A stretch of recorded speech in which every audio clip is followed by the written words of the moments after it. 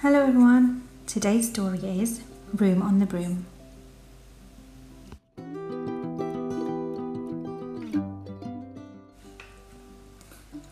The witch had a cat and a very tall hat and long ginger hair which she wore in a plait.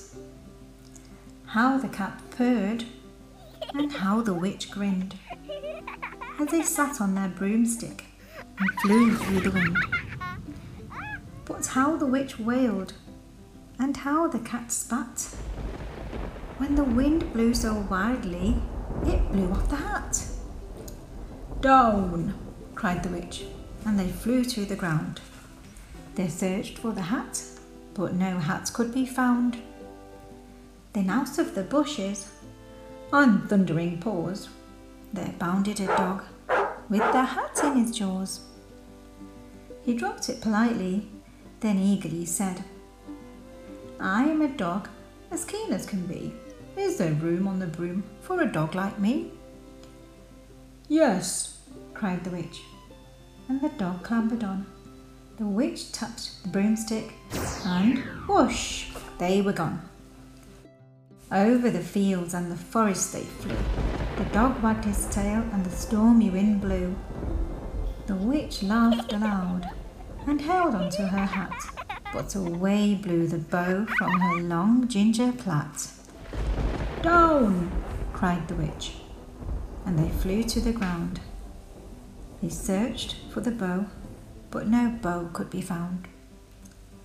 Then out from a tree, with an ear-splitting shriek, there flapped a green bird with a bow in her beak. She dropped it politely and bent her head low, then said, "I am a bird as green as can be. Is there room on the broom for a bird like me?" "Yes," cried the witch. So the bird fluttered on. The witch tapped the broomstick. Whoosh! They were gone. Over the reeds and the rivers they flew. The bird shrieked with glee, and the stormy wind blew. They shot through the sky and the back of beyond. The witch clutched her bow, but let go of her wand.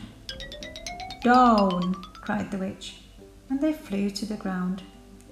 They searched for the wand, but no wand could be found. Then all of a sudden, from out of a pond, leapt a dripping wet frog with a dripping wet wand. He dropped it politely, then said with a croak, "I am a frog as clean as can be. Is there room on the broom for a frog like me?" "Yes," said the witch. So the frog bounded on. The witch tapped her broomstick and whoosh, they were gone. Over the moors and the mountains they flew. The frog jumped for joy, and the broom snapped in two. Down fell the cat and the dog and the frog. Down they went tumbling into a bog. The witch's half broomstick flew into a cloud, and the witch heard a roar that was scary and loud. "I am a dragon as mean as can be, and I am planning to have witch and chips for my tea." "No!" cried the witch, flying higher and higher. The dragon flew after her, breathing out fire. "Help!" cried the witch, flying down to the ground. She looked all around, but no help could be found. The dragon drew nearer and, licking his lips, said, "Maybe this once I'll have witch without chips instead." But just as he planned to begin on his feast, from out of the ditch rose a horrible beast. It was tall, dark and sticky, and feathered and furred. It had 4 frightful heads. It had wings like a bird. And its terrible voice, when it started to speak, was a yowl and a growl and a croak and a shriek. It dripped and it squelched as it strode from the ditch, and it said to the dragon, "Buzz off, that's my witch." The dragon drew back and he started to shake. "I'm sorry," he spluttered. "I made a mistake. It's nice to have met you, but now I must fly." And he spread out his wings and was off through the sky. Then down flew the bird and down jumped the frog. Down climbed the cat, and "Phew," said the dog. "And thank you, oh thank you," the grateful witch cried. "Without you I'd be in the dragon's inside." Then she filled up her cauldron and said with a grin, "Find something, everyone. Throw something in."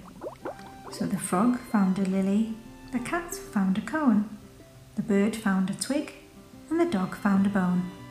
They threw them all in, and the witch stirred them well. And while she was stirring, she muttered a spell. Iggity, ziggity, zaggity zoom. Then out rose a truly magnificent broom, with seats for the witch and the cat and the dog, a nest for the bird and a shower for the frog. "Yes," cried the witch, and they all clambered on. The witch tapped the broomstick, and whoosh, they were gone.